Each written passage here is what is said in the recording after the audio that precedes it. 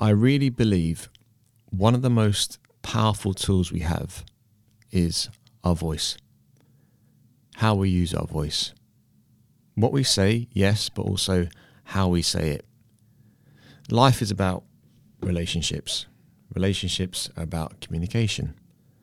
And how we speak to each other can make a huge difference to the quality of our relationships and therefore our life. So today, I have with me Helena Walsh, top voice coach in the country. Now, when you think voice, like I did, you might think about singing, which is a fair presumption. But Helena specializes in communication. So she works with people, actors on stage and screen, to help them in their presentation skills, their public speaking skills. And this is something, whether you're speaking to a class, a workshop, a bunch of trainees, or you're talking to your significant other, your mother, your father, how we use our voice can be really powerful, and it can give us a lot of empowerment, a lot of freedom. It's something I've been fascinated for a while. That's why, big reason why I started a podcast, because I'm interested in how I communicate and my limitations and how I can improve that. So to have Helena with me is a real treat. And before we recorded this podcast, we actually did a private, so a one-to-one. And she took me through her techniques for helping to calm the nervous system, to think in a positive manner, and how to channel your voice. I hope you learn a lot from this. I wanted to do her workshop, her series of classes over, I think it's 10 weeks. But unfortunately, I teach those days. But by hook or by crook, I'm definitely going to get myself in a position where I can learn more from Helena in the future. Because I know that I've got way more to develop in terms of how I speak. And it's fun as well, what's the biggest fear we all have? It's not dying, it's public speaking. And the more competent we get at that, the more freedom we can have. So, if you enjoyed this podcast at any stage, you can leave it a review on iTunes. You can use the power of your voice to tell one of your friends, or you can, that's enough. Yeah, anything else you want to do is a bonus in terms of supporting the podcast. If you'd like to come to a retreat with myself and Rachel, there's a couple of spaces left for Arden Who in Wicklow. Not Wicklow, it's in Leitrim. And that's in April 3rd to April 5th. It's for a weekend. So yes, feel free to get in touch. It's a small deposit. Early bird is still available to January 31st. And hope you enjoy this chat with Helena. Without further ado, here is the lady herself. Hey, Helena. Is that applause for me? How are you? I'm good. Yeah. I'm very good, thank you. Yeah. I'm feeling very relaxed. Good. We spent the last hour and a bit together. Mm-hmm. And we did a little private. We did. Now, funny enough, in the private that you went through with me, or the one-to-one, I was thinking we were going to be doing la la la la la, that type of thing. But we didn't. So why didn't we? Yeah.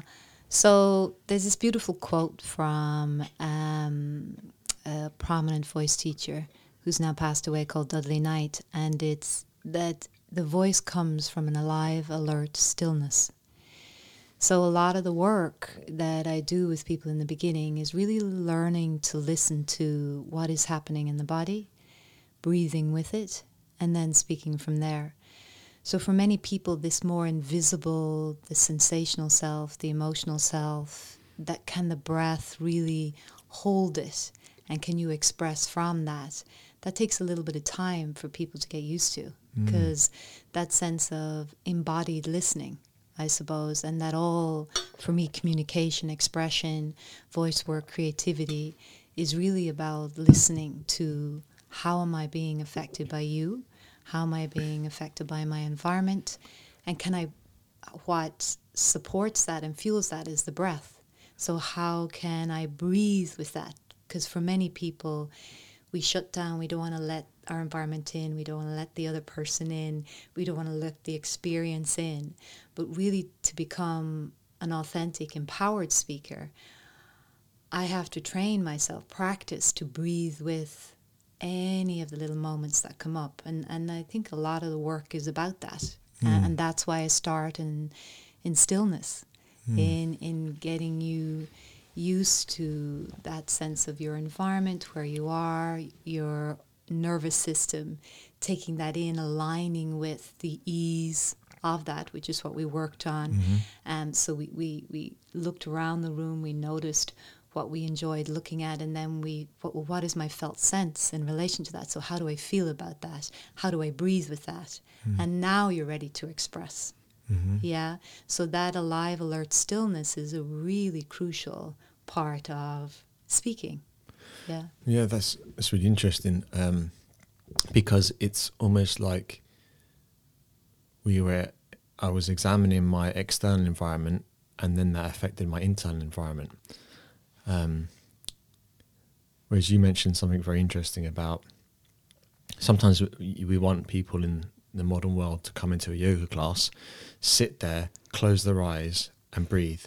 And they've just come from being in a traffic jam or on their phone trying to sort something out, or maybe in a conversation with someone.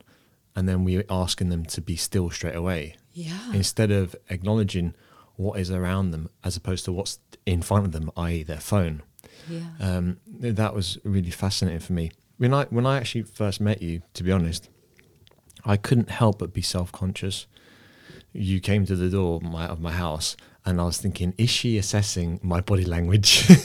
Is she assessing how I'm projecting my voice? So I was like, "Good morning." Yeah, you do that quite well. I was kind of conscious about my theatrics, and were you thinking, is assessing me? Because, say, when I do a one-to-one with someone, and I'm teaching them handstands, for example, I'll look at their body to see, to get an assessment of, are they someone who what are they capable of so far, and also I'm picking up on their if they feel nervous, because it is quite intense when you do one-to-one. Yeah. So without being self-centered or like an egomaniac, what did you pick up about me? When we first met at the door, I went straight into my curiosity about your electric car.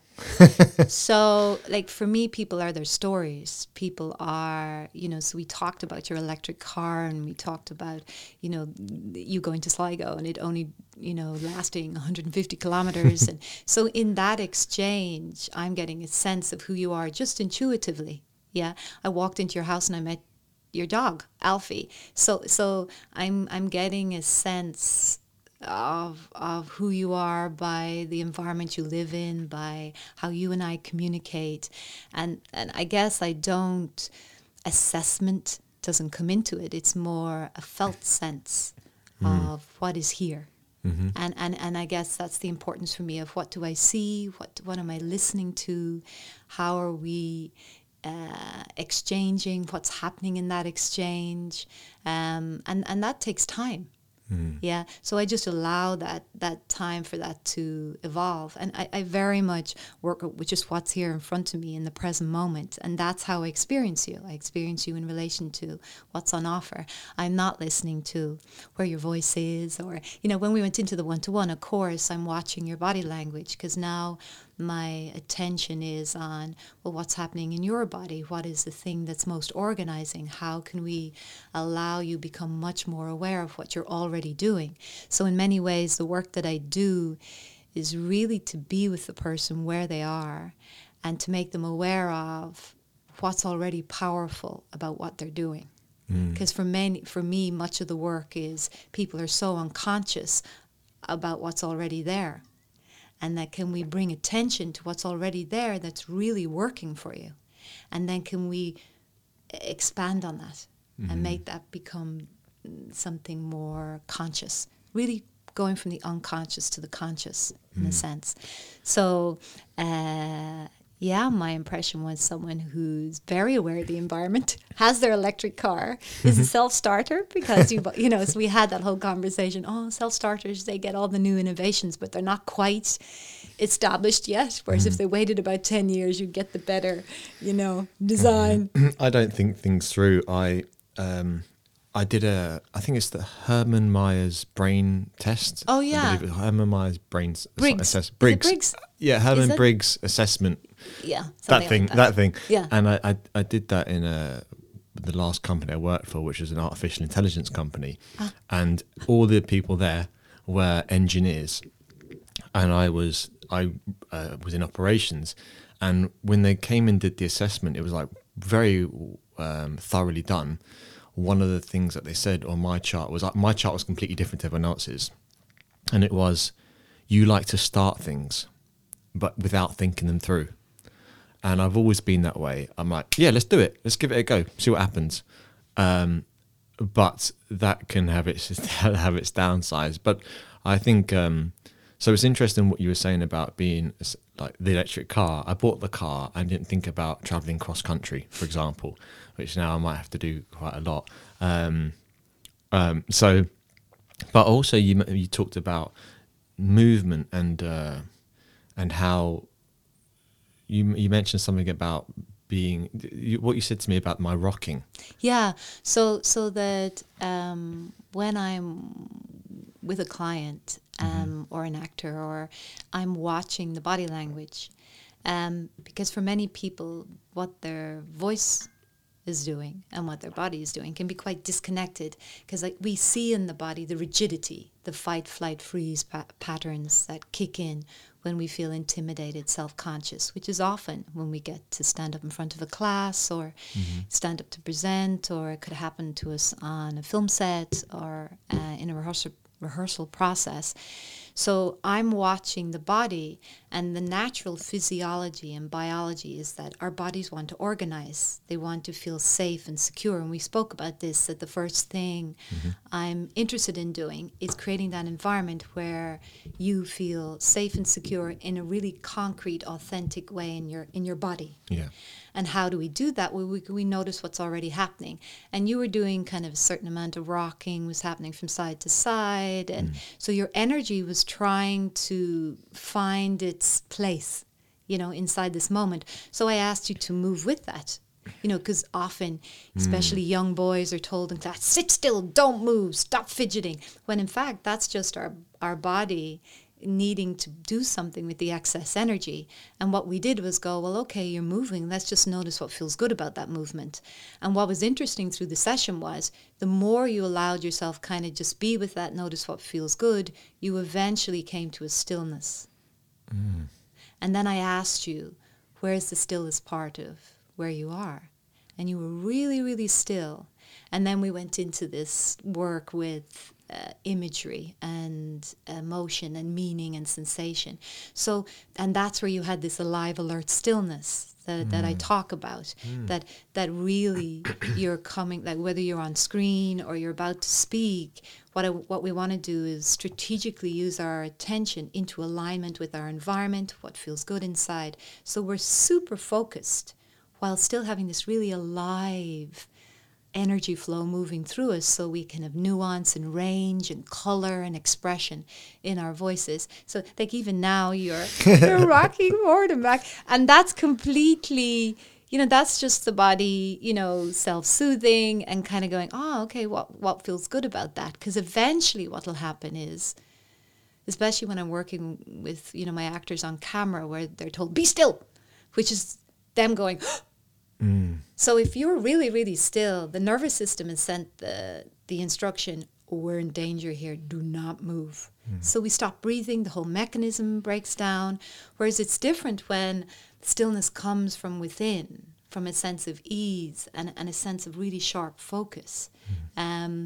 Because a lot of, as you would have seen this morning, the skills they're very simple.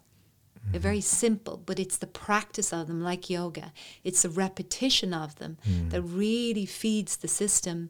This environment's safe. Oh, it's safe to breathe. Oh, it's safe to express.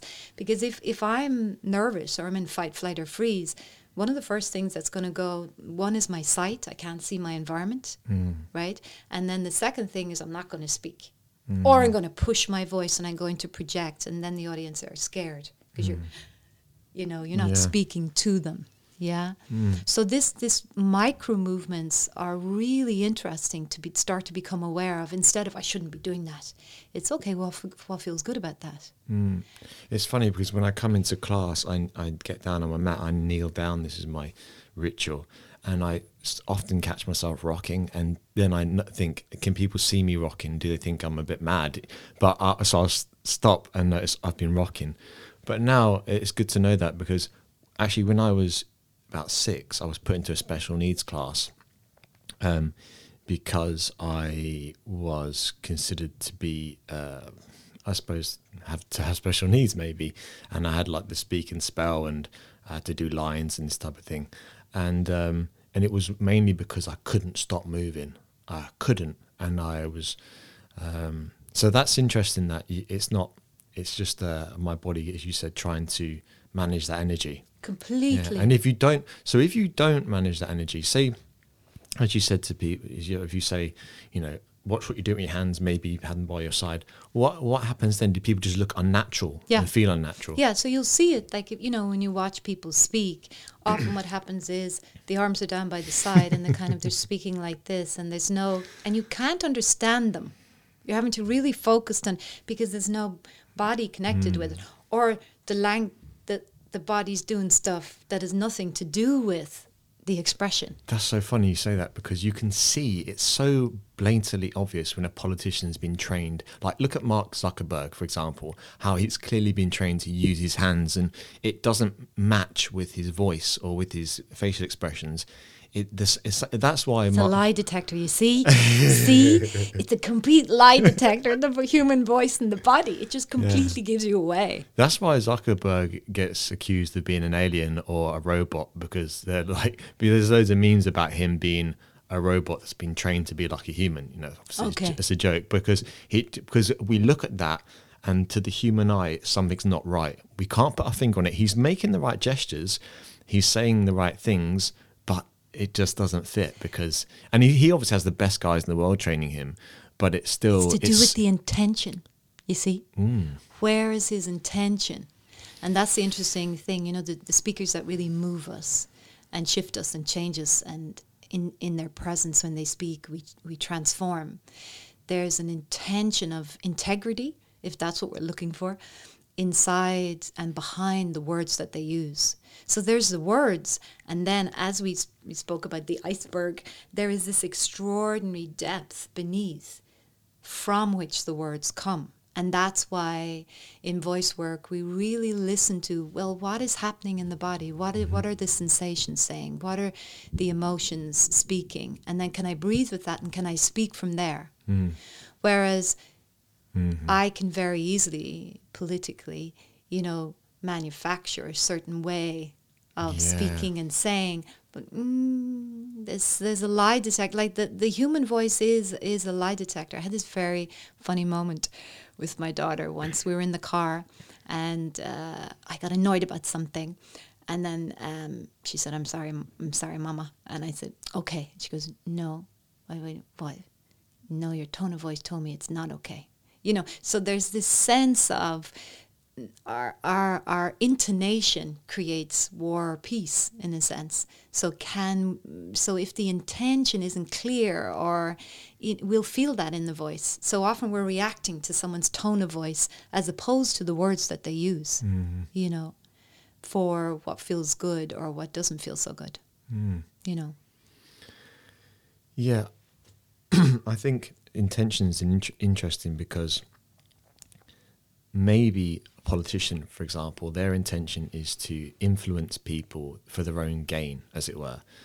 And they're being trained to do certain actions, but it's almost like they're not peeling it back to simple things like you were saying about what's their environment like and how does it affect them. So because what we were doing downstairs, as you mentioned, was, there's a couple of things I wanted to talk about actually, was the organic intelligence. Now, I'll explain what I experienced. So we were sitting down, and I was asked to find something. I was asked to find something in the room. Just look around the room, find something, and focus on something, and then asked to think of or consider the texture, the color, and the shape of that object I was looking at, and then how it makes me feel. Can I find pleasure in that, or does it make me feel okay? And then to do that, take a moment on that, do it, then look at another somewhere else in the room and a third place, and then to close my eyes and visualize that. And what I realized was, and after I'd visualized it, was then to give my feedback as to how it makes me feel, and then how that affects my breathing, as opposed to sit in a room, not know what's going on around you, and try to cultivate a breath, an arbitrary breath. For example, in yoga, we would do a box breathing: in for 4, hold it, out for 4 seconds, that type of thing, which is fine, but it's not your natural breath, is it? It's just an arbitrary number. It's better than nothing, but at the same time, you're not finding that natural rhythm that makes you maybe feel at ease. So you've done it the opposite. Look at the external environment, be aware of it. How does it make you feel? And then how does that affect your breath? Is that a fair reflection? Yeah, beautiful. It's beautifully said. I couldn't have said it better. Yeah, so it's really interesting listening to that, that reflection. In that sense, first I have the experience, and then I embody that experience by noticing how does that feel, how does my breath carry that, and then I speak from experience. Like that's what I'm interested in. I'm interested in someone really speaking from experience. You've described that beautifully. I'm having my response internally to that. I'm breathing with that. I'm having kind of an inspiration in relation to that, and then I'm speaking out of that.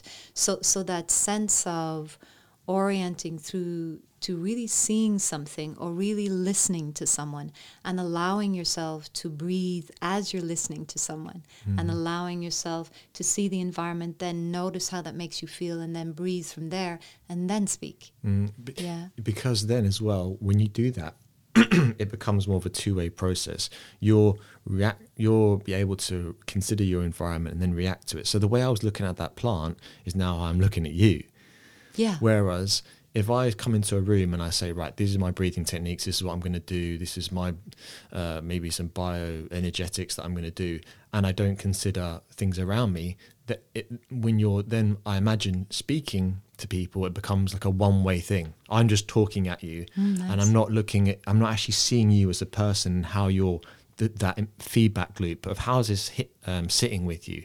Is it sitting well? Do I need to change or alter what I'm saying or how I'm saying it in real time so that it has more impact, which is very interesting, because I think that I went to a speaker school with Jerry Duffy a couple months ago, and he was talking about how public speaking is a bit of a dialogue, but it's not, they don't speak back, you're just noticing them as part of your environment. When we did so we did the organic intelligence, and then we did the Fitzmaurice technique. Fitzmaurice voice work technique. Oh, Fitzmaurice voice work technique. Yeah. Is that what we were doing with the tremors? So if for people who are yogis, we lay down in Supta Baddha Konasana, soles of the feet together, knees open. And then once we were laying, or I lay down. I didn't. You didn't. Yeah. And then once I lay down, my knees were open, so I was there in a passive Supta, as it were, Baddha Konasana, and then I started to take the knees not fully together but halfway and hold it there, and I began to tremor, to shake, which was actually quite difficult because I've just never done that before. Is that the Fitzmaurice technique? Okay. Yeah. So basically, Catherine Fitzmaurice, who this extraordinary work came from. She studied bioenergetics for years, and she'd also studied in more traditional approaches to voice. But she is a very curious human being and has a very brilliant mind-body genius in a way.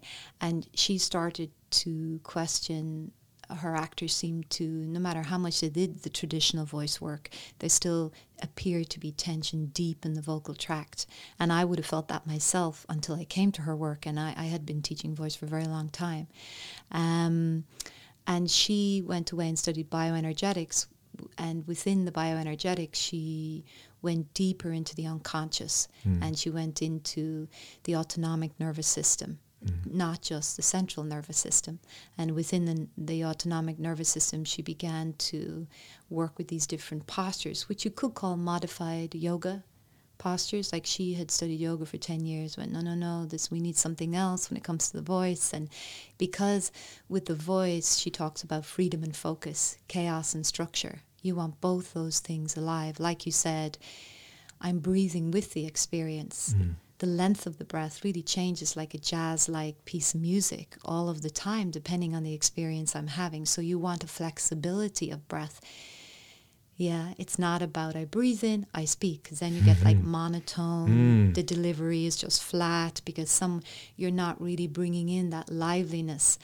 So within the bioenergetics, what she has are about 12 different postures that work at different parts of the body, all the way from the pelvis up to the crown of the head. And you're releasing any hold or tightness through really gently massaging through tremor. This is a voluntary tremor that we're creating. It's the Golgi reflex. So that it's between fully extended and fully closed, there's a moment where the body starts to shake in order to, almost like a healing response. Yeah. And what she did was explore connecting the breath to that.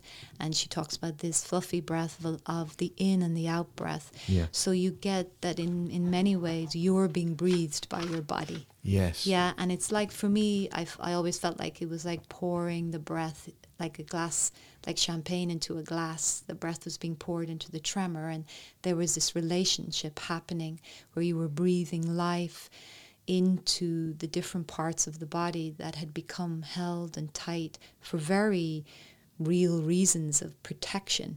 But that for the vocal instrument, and for in particular actors, they need to have a flexible instrument where they can move and go and be emotionally and sensually available, and to be able to speak from very complex places. Did you say sensually or sensually available? Sensually. Available. Yeah. So the sensational self is really, really crucial in this, because like we talk about orientation through the senses. What do I hear? What do I see? What do I feel? What do I touch?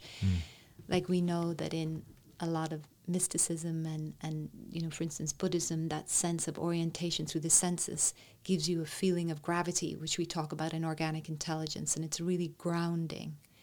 And it brings the body into a stillness and an alignment. And then from there I can allow, like I worked with you, we worked with image. I can allow image flow through those senses. I can allow sensation. Maybe I feel fuzzy, buzzy. Maybe there's a warmth moving through me, or a coldness. So that starts to have a language, in a sense. So what Catherine did with this work was she just was bringing the unconscious self into a more conscious felt experience. And not only that, was the knock-on effect was its creative impulse. So you become much more available to your creative impulses. So instead of working off the secondary source, you're working off that primary creative impulse, which you need to do, as any creative artist needs to do. And that there you're deeply in the unknown, and you're in discovery, and you're discovering stuff, and where did that come from? Yeah. So it's not coming from an intellectualization or a conceptual sense of the moment. It's coming from a real unknown felt sense that, in a bizarre way, is you go, wow. And then you find the meaning. So these bioenergetics really brings greater flexibility into the instrument. And with her work, what I find is that whether you work with it with presentations, or you work with it with song, or you work with it with text, the person themselves feels, this is my voice. These feel like my words, because you've let go of this real deep tension deep inside you around the transversus, which is the third core muscle there, your transversus, your obliques, your rectus. So the transversus is, which is another part of Catherine's work, she has destructuring and restructuring. So the destructuring is the tremors that I introduced you this morning, and then the restructuring is where, because the body is now open and more free, the ribs move more easily, and you've more access to your transverse. So opening up my knees like that and practicing the Golgi reflex is a way to, it affects the transverse abdominis as well. Exactly. So as we know, the transverse sends an impulse through the phrenic nerve to the diaphragm, and then the diaphragm works the ribs. So she talks about the transversus as being the thinking muscle. So looking at, this is the physical action of thought. And that the idea is that transversus has the malleability and flexibility to move with your experience of the environment, of the other person, of the group of people you're in the room with. And that's what gives you the structure, the stability, the feeling of strength and power, that you can really communicate something very vulnerable and authentic. And I mean, her work, I know I'll be doing it forever. And the more I practice it and the more I'm inside that work, the principles of that work, the deeper and more complex the instrument becomes. So it's a mandala, really. I love that. The flexibility of the instrument, i.e. your voice. Yeah. That's amazing. Yeah. Because I did a Neil deGrasse Tyson, you know who that is? No. He's an astrophysicist, and he's become, we don't know many astrophysicists in the world, but he's the most famous by far. And part of the reason is he's an exceptional speaker. And I played a video to the teacher trainees last year, showing him a little 3-minute clip of him speaking, and the flexibility of his voice is incredible. He's got a baritone, Barry White style voice, but yet he can go really high pitch. He pauses, he whispers, changes his intonation, and he does all of that like effortlessly, and it's so much more engaging than someone who just is thinking, right, this is how a confident person speaks, and everything is the same all the time. Because as you said, it's very difficult then to focus on that person. It becomes, if they're like stiff and loud, that may seem like, oh, that's good speaking because I'm not fidgeting and I'm booming my voice out there, but you become like a loud robot. Yeah. Essentially. Yeah. So, because like when I hear a speaker, I want to feel who they are when they speak. So I want to resonate in my body with what it is. What is it? What's the intention? I want to feel the intention behind your words. And can I receive that? Yeah. Why do people hate the sound of their own voice? Yeah, it's interesting because one of the first things when people start to work with their voice is you don't discover your voice by listening to it. You discover your voice by what it feels like to express. And I think often why people, I'm sure there's 101 million ways. Sometimes people, it's when they hear themselves back on radio or recordings. And it's very different because how I hear my voice in my head, because I'm surrounded by bone and cartilage, is very different to how you hear my voice. So I think it can then be a bit of a surprise when people hear their voices back. And this becomes really acute in singing. People have a very vulnerable relationship with their singing voices. Because our voices are they're like, Daniel Day-Lewis has this wonderful quote where he talks about the voice being the most intimate part of the self. So you really are, like when you're listening to your own voice, it's you, and it's all of you. It's not just what you physically look like, it's what you internally are resonating with as well. So I think that it's a very complex relationship a lot of us have with our voices.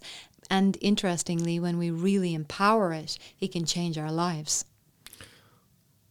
Yeah, absolutely. I mean, life is about relationships.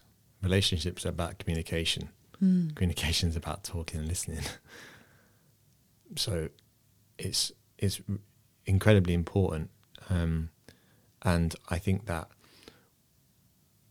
it's funny how like I was very self-conscious about what I look like when I first started on the social media, and that's why I didn't. Part of the reason why I didn't video these podcasts for ages, I was just conscious about what I look like, and the more I see myself now, the more I'm like, oh, that's me again.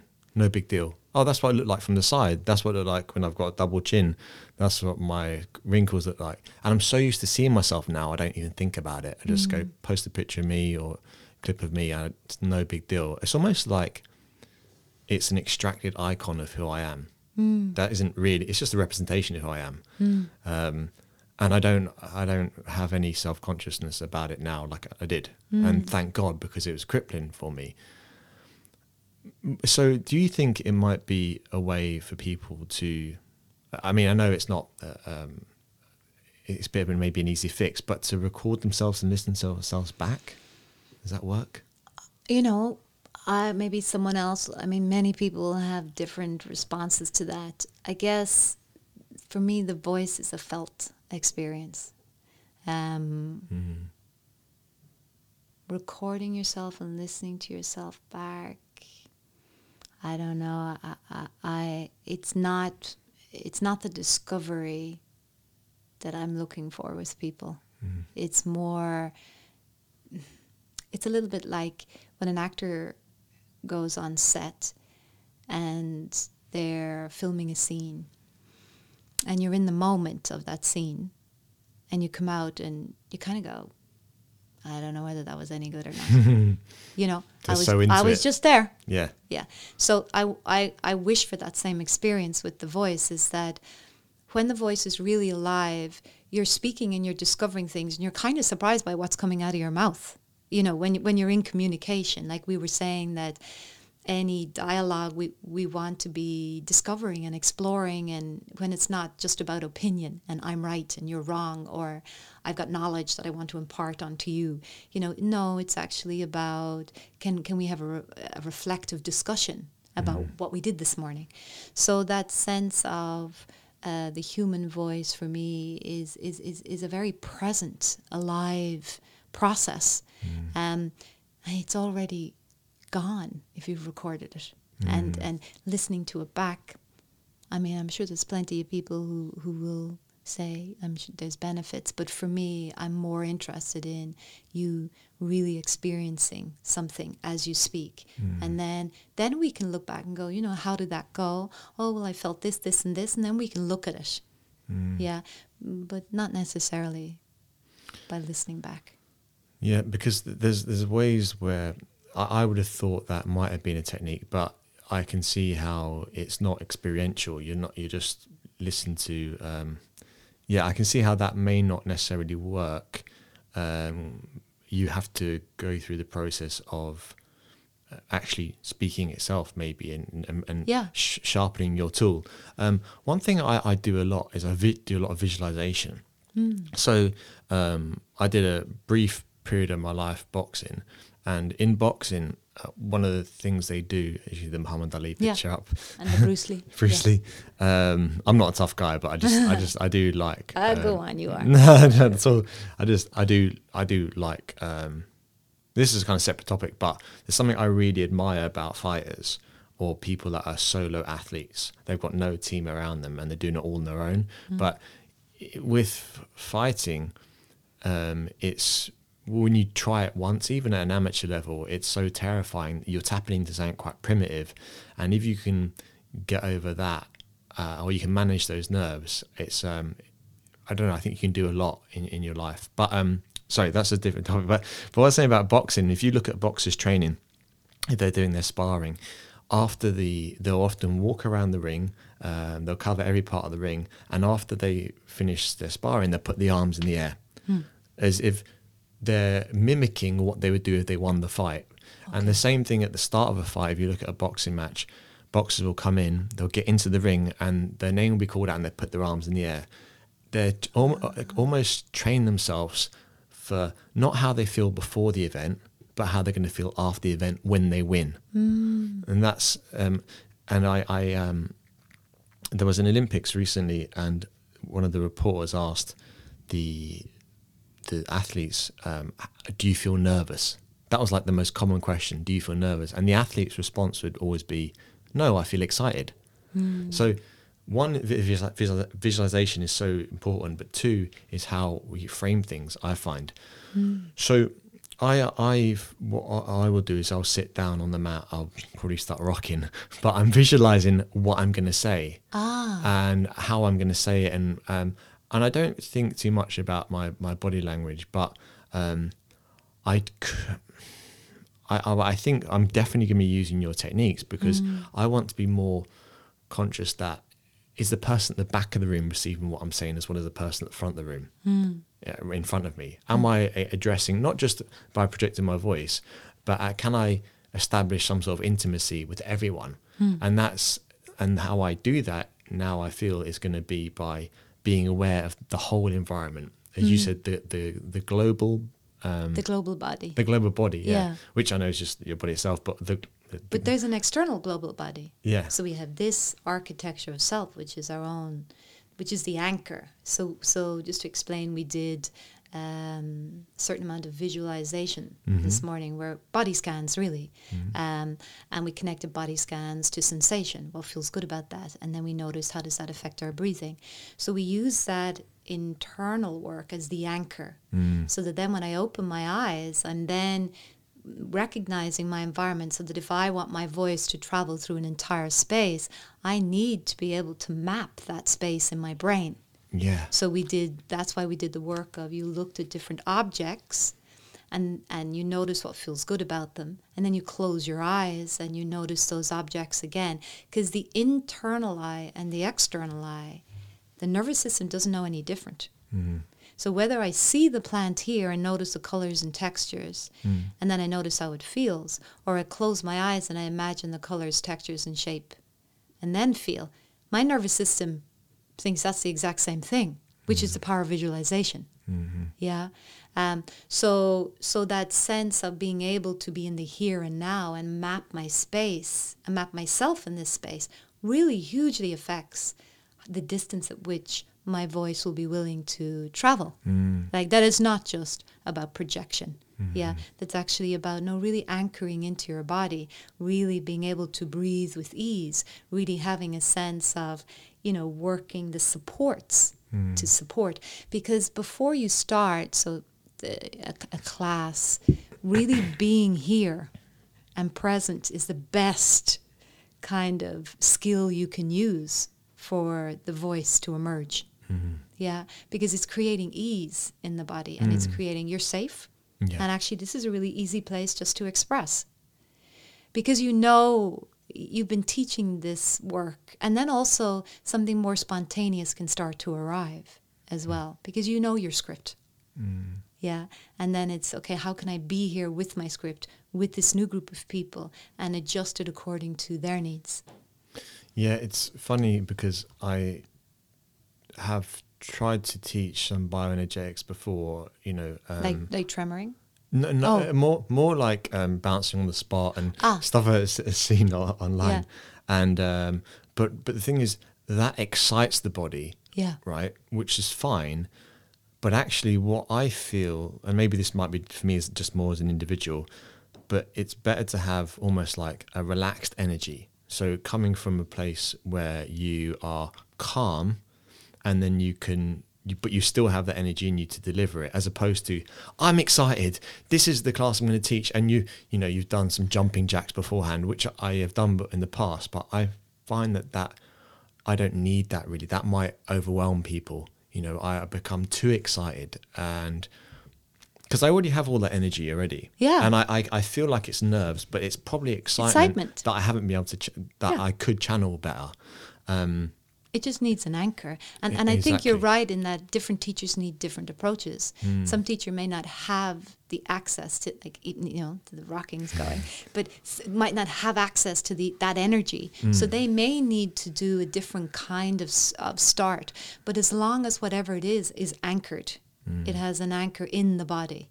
Yeah, like we looked a lot at what feels stable. So right now as you're sitting, what part of your body feels supported. So for me, I have one foot on the floor And then I have my ass on the chair and I can feel my lower back on the back of the chair. So if I really notice that and allow that to support me, it changes my voice. Yeah. So, and notice what feels good about that. Oh, okay, there's my support. There's my ease. So yeah, that sense of being aware of what already is, where are the resources? And we talked about this like in organic intelligence, which is a system. I probably should talk a little bit into that. It's a human empowerment and resilience training that I'm doing in Switzerland, and I'm in my third year now. But part of it is the work is to do with working with trauma, anxiety, and PTSD. And it works with the natural, organic expression of the physiology and biology of the body. So the body always wants to organize itself. Yeah, and if you really look at it, you'll find like when someone's speaking, there'll be repetitive movements that they'll make. Okay, that's the most organizing one. Okay, what feels good about that? And that's where we're talking. Okay, now the speaker, the words, and the body are beginning to integrate, because we talk about that the physiology and biology is like a climate in the body, so that we all have a fixed climate. Like Ireland, well, with climate change it's hard to tell what kind of climate we have, but traditionally, let's say Ireland has a particular climate that's wet or damp and breezy and mild summers, and that's its climate. So do we as human beings. We have a particular climate because of our environment, because of our epigenetics, because of how we've responded to the world. And all we're doing is, what happens to some people in their lives is they have an experience that changes that climate, and that climate becomes fixed because they've needed to protect in order to stay safe. So when we're working with organic intelligence, we're just trying to shift that climate so that it becomes more balanced and not fixed in the past. And how we're doing that is by bringing the system, the physiology and biology, into the present moment through orientation, through the senses. So we're not even going initially into the story of what happened, but more, let's try and bring your system into the here and now, not into a past memory of, oh my God, I stood up in class when I was 8 years old and I was shamed by the teacher, which can come up when all of a sudden you have to stand up and, okay, let's teach your system that you're no longer 7 years old and that you can see the camera over there and it's black and you can feel something inside. So you're now beginning to reorganize the system, to let go of the past, come into the present, and be able to evolve. So there's an evolutionary process. And so what then, there's the sense of, what am I doing with my images? What am I doing with my sensation? What am I doing with my emotion? What's moving through this system? Yeah, and that we can talk about that there's a particular climate, and then my emotion can be the weather. So I might constantly be fixed in anger or constantly cry. And now that's a fixed state. So we want to go, can we shift that a bit? So we might move into something that's to do with, okay, there's a anger in the body. So what is that in sensation? Well, it's a heat. Okay, where do you feel the heat? Oh, I might feel it in my chest. Okay, what feels good in your body right now? Oh, I feel the support of the chair. So we're now reorganizing our relationship with the anger, so that it can soften a little and not become with the anger. Yeah, with the anger. So that it doesn't become the fixed response. Okay, now I can actually maybe over time have something that's not just always angry. So there's so much to this idea of coming back to the present moment through the senses, to be able to breathe with, evolve, speak from there, and change. And that's what we're working with organic intelligence. Yeah. I think, as you mentioned, we sometimes define ourselves by past experiences, and we forget that we are organic beings and we can change. But it requires, as you mentioned downstairs, principles, not necessarily practices. Like, what are your principal techniques? I'm conscious. I want to ask the questions that people sent in, because it's not just about me, what I want to know. Good for him. Yeah, I know, exactly. So let me go to the Stories. No, I go to my archive. How do I do that? Go to my archive. Oh, I don't know. I'm not very... here we go. Archive, boom. Now, Helena. Okay, you ready? Ready? I'm ready. What exercises can you do to become more articulate or better at pronunciation? Okay, so a really quick one is to take poetry or a novel that you're reading and read it aloud. 5 minutes a day, 10 minutes a day. And just feel the muscularity of the language as you speak the language, so that you're getting used to using language that's been really beautifully written. Yeah, and your mouth is getting used to putting the muscles around that. So that's a very quick exercise that you can do to just for that sense of clarity. Would it help to look in the mirror? No. Okay. Because it's a physical, so articulation is a physical action of the lips and the tongue. Mm-hmm. And what you want to do is feel the physicality of your mouth moving, because often the reason why there might not be some is because the lips aren't moving and the tongue isn't moving. So one way of doing it is take really, really heightened text, like whether that be poetry or a novel, and start to read, so you can start to really get your mouth around the language. Would A-E-I-O-U that thing help? Sorry, I don't mean to like.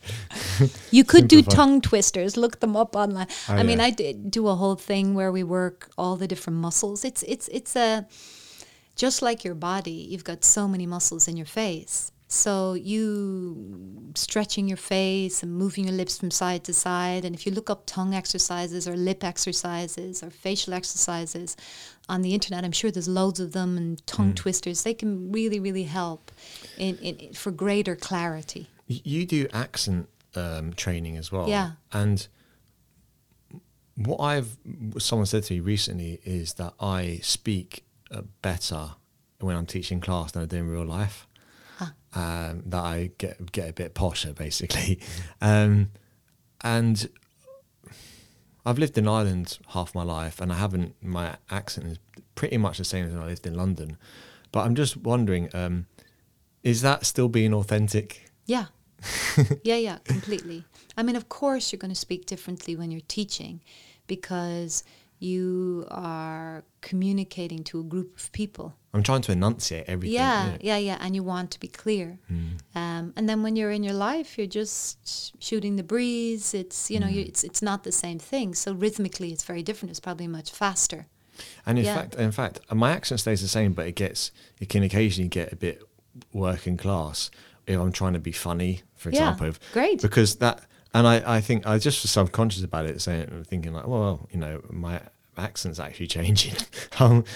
My social status is changing during the class. Yeah. But no, it's just. But of course, you're going to want to clarity of intention when you're speaking to a group of people is really important, because you could have an international audience. You could have people from all over the world in your classes. So all of us have to change the rhythm then. As like within, we're going to change how we express or communicate as a result. It's so funny you say that, because like I've been with people when a foreign person or non-native English speaker has asked a question, and they're just like, yeah, just down there, mate. I'm like, you have to say yes, you have to articulate it properly, and some people are just not aware of that maybe. Yeah. But then you'll get other people who, when they're speaking to a French person, they'll put on a French accent. Yeah. It's like, you're taking it too far. Yeah. That's funny. That was great. Yeah. Thank you. Okay, another second question.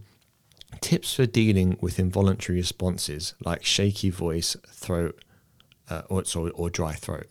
Yeah. So just dry throat. Yeah. So these are all nervous responses. So one very simple one can be, before you get up to speak or you stand up to teach, you just notice what is supporting you. So for instance, say you're sitting, so what part of if you're sitting, then the floor is supporting your hips. Mm-hmm. You just really notice that, so that you're sending the impulse to your nervous system, everything is safe and secure. Because the only reason that that tremor, that shake comes in, or the shaky voice, is because the nervous system doesn't feel stable and it doesn't feel strong. So one of the best ways to do that is to bring your attention to your bones. So I feel my hips or my ass on the floor just before I start to speak, and I feel, well, what feels strong in my body? Maybe it's my spine, maybe it's the way my hands are on my legs. So you begin to notice your body, because that is your greatest anchor. And that changes your breathing. And now you're not just unconsciously speaking and speaking from a place of nervousness or where the voice starts to shake. You're going, oh, I have my entire body. My brain is receiving the signal. Oh, my entire body is behind me. A quick body scan is a brilliant thing to do, as long as you connect it to your breathing. You know, I'm noticing the space between my toes and my ankles, noticing what feels good about that. I'm breathing with that between my ankles and my knees, so that your brain realizes, oh, okay, I've got all of this here. So I talk to people about that when you're speaking with an audience, 10% of your attention is on yourself and 90% is on the audience. So the 10% on yourself is, can I feel the floor beneath my feet? And what feels good about that? Can I feel the chair? And can I feel the chair supporting my hips? Yeah. And then where you can go from there is, now you're anchored, and now I can focus outward to my audience or to my class, and I can express. If I'm with another person and I'm just communicating and it's you and I, 50% of my attention might be on myself, 50 on you. So a lot of the time we feel, and this is where it can be tricky, my listening must be 100% on the other person, or it must be 100% on my class. And if it is, very hard for you to ground, because none of your attention is on yourself. Okay? So for instance, if I say this in relation to camera, 90% of my actors' attention is on what's going on in their experience, 10% is on the film set. If we're going out to perform on stage, 10% is on me, 90%. So energetically, it's quite different. So in that question, I would say that all I would ask that teacher to do is just add the 10% of awareness of your own body before you start to speak, because all that's happening is, and the dryness, just make sure you're well hydrated, but you can also get dryness even if you are well hydrated, because it's just a nervous response. So just make sure that 10% of your awareness, you've practiced that it's that you're in the equation as you speak, because it's your body is there doing the work to support you to speak. So there needs to be an awareness of that. Yeah. Excellent. Last question. I've done my yoga teacher training, but I would like to. I'd like to be a yoga teacher, but I'm naturally very shy. What advice would you give me?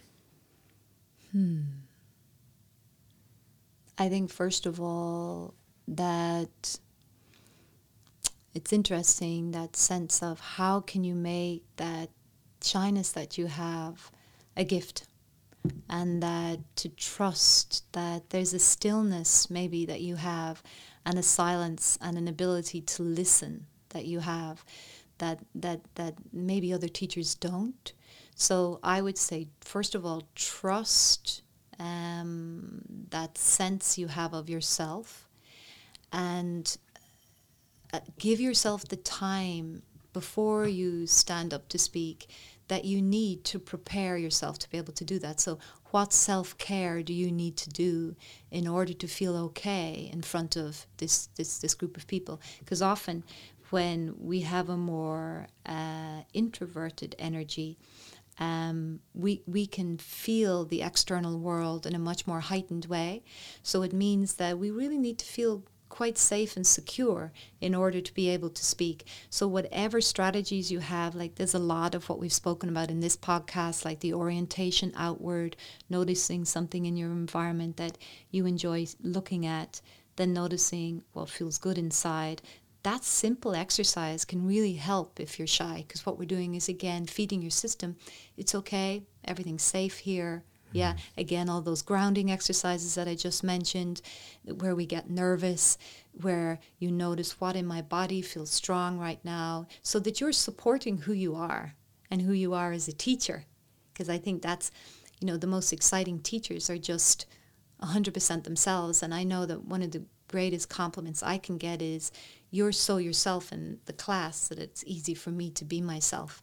So there's something about that shyness that I would bring to the floor as something that's part of who you are, and moving from there in a way. That's so good. Yeah. How can your shyness be your gift? Yeah. That's phenomenal. It's a gift to the rest of us, so because the rest of us talk too much. With that, Helena, that was phenomenal. Thank you. Thank you so much. A pleasure. I am attending your workshop on June 15th. That's right. Which is Clarity of Voice. That's right. And my voice is going to be very clear by the end there of it. There we go. Yeah, so that will bring you into the mouth and all of the clarity and articulation work. Yeah. Because I'm really fascinated by this. As I mentioned downstairs, I love doing what I'm doing. And the main reason is because I get to work with people, and I've understand how important it is to develop your voice. So you've been phenomenal. I hope you'll come on again sometime. Absolutely. I will. Thank you. It's a joy. Thank you. Wow, that's so good. Yay. That's so good. Thanks so much for listening to myself and Helena talk about the voice. Hope you learned a lot from it, and it gave you some value in your life. Check her out and her website and her voice courses, because they're really interesting. I think can add a lot of value, particularly if you're a teacher or someone has to public speak. As always, appreciate you, and please leave a review on iTunes, or maybe tell a friend about the podcast. If you'd like to come to our retreat, which is the beginning of April, that's April 3rd to April 5th, over a weekend in an award-winning retreat centre in Leitrim, which is the west of Ireland. A couple of spaces left for the early bird offer. If you have any questions about it, reach out to me, kevinboardyoga.ie or kevinboardyoga on Instagram. All right, have a powerful week, and as always, I'll catch up with you next Thursday.